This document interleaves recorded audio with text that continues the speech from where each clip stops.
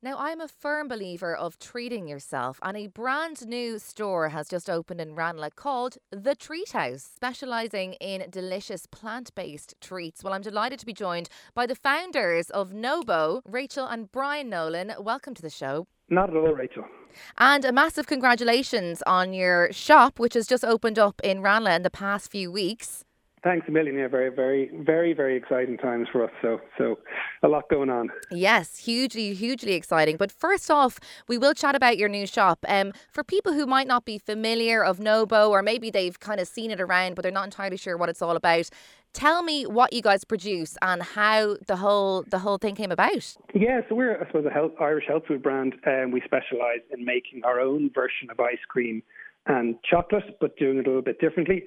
So we make an ice cream from coconut milk and avocado, so it's dairy-free, no refined sugar, gluten-free and all that kind of stuff. And we make our own version of milk chocolate, but instead of dairy, we use cashew nut butter and coconut. So we use really good single origin cacao, and we stone grind it for a long time to get it really smooth and creamy with cashew nut butter and coconut, and sweeten it again with a little bit of coconut sugar. Oh my God, Brian, you're making my mouth water just listening to that. It sounds incredible. Now listen, I think it's been about 10 years since you guys started making your kind of reinvented vegan treats. And I assume that 10 years ago, it was a bit more unusual. I feel like in the last couple of years, people are a lot more used to plant-based foods and treats. In your experience, have you noticed that, people have really kind of taken to plant-based treats and foods in the last couple of years? Definitely. It's all changed, to be honest. I mean, when we started, and 10 years sounds like a lifetime ago. But when we started, we were actually living in New York originally, and over there, they tend to be kind of ahead of trends in many ways. So we were kind of seeing kind of plant-based treats similar to this, not in the same way, pop up when we were living there, and thought maybe we could do something kind of interesting over here when we moved back. So we actually started out with the ice cream and making it at home and serving it kind of at farmers markets at the weekend. And you can imagine, again, that was probably 9 years ago. Yeah. Like standing in the freezing cold in Marley Park trying to sell an ice cream made from coconut and avocado sounds a bit mad. But to be honest, even from then, we had kind of a customer base that came back week after week. So from the early stage, we kind of knew there was a want and need for it. But as you say, that has certainly exploded over the last number of years. It has exploded. And the market's changed an awful lot.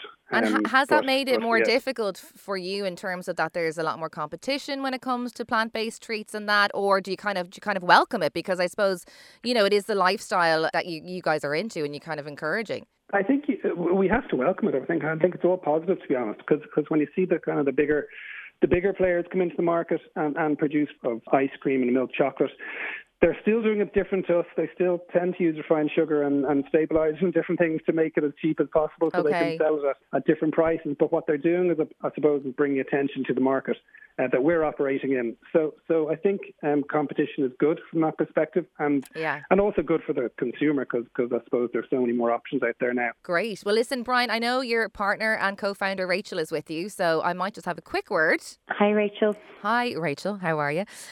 Listen, I was chatting to Brian there all about, there being a lot more plant-based options on offer for people these days. A lot more people are just eating more plant-based foods and vegetarian. Why do you think now people are being drawn to that kind of lifestyle, and what are the main benefits of it? I think it's probably a combination of factors. Environmentally, I suppose we're seeing that it's a little bit more sustainable to incorporate more plants into the diet and reduce maybe our meat consumption in some ways. And I think people are looking at it in a more flexible way, which is great because it's less alienating for people, where it doesn't have to be all or nothing maybe. Some people are just choosing to, have a couple of days where they're eating more plant-based or eating less meat. And also, I think from a health perspective, I think it's nice to see a trend of people using the term maybe plant-based as opposed to vegan, or terms like that, where people feel there's an emotional baggage, or it means other things to other people. Whereas for us, I think it's about providing treats that are made from really pure ingredients, that you aren't missing out on anything, but that you feel really good after eating as well, because food is all about enjoyment and pleasure, and there should be that side to it. So if you could do that in a way that's both sustainable, better for the environment and better for your health, then it's kind of a win-win, I think. Absolutely. And I mean, like you were saying there, you guys do a lot of treats. So, it's the ice cream, you have amazing chocolates. I've had a look on your Instagram, they look incredible. And Thanks. I wonder, obviously, these are healthier treats, but I assume that they're still, to be consumed in moderation. Absolutely, yeah. And I think what we say is like treat yourself better. So it's about maybe just having an occasional treat, but really, making the most of it. And what we try and do is look at the ingredients we're using. So for our chocolate, for example, we just use as small amount of unrefined sugar, like we use coconut sugar as we can. So it would mimic the sugar content of like a 70% bar. Yeah. But like you say, we're not promoting eating treats 24/7. It is really a place to come where you want to have a little something, an indulgence, but still feel good after it. And that's what we're all about here. Absolutely. And I think, like I was saying, I think we all need to remember to treat ourselves, particularly, beginning of the year, January, February, the dark evenings, it's nice to give yourself that little bit of a treat. And you guys launched in Ranelagh, I think it was in January, wasn't it, as well? So this is a huge, huge step. It's your first store. How was the journey to get there? Was it crazy? And what's the reaction been like since you opened? Yeah, it's actually been just a bit of a whirlwind. We only opened last week, properly last Monday, so kind of only been open for under 10 days. And it's actually been really emotional as well for myself and Brian, because it's been kind of a long road to get here, and obviously a lot of hours and years put into the business behind the scenes. And for us, as Brian had mentioned, we started out in farmers markets where we would have time to chat to customers. We were making the products ourselves, and we had that interaction, which we really loved. And then as the years went on, we kind of started working with manufacturing partners, which was brilliant, but we kind of detached a bit and felt like we missed seeing our customers, and also missed the creativity of being able to make things ourselves and being more hands-on.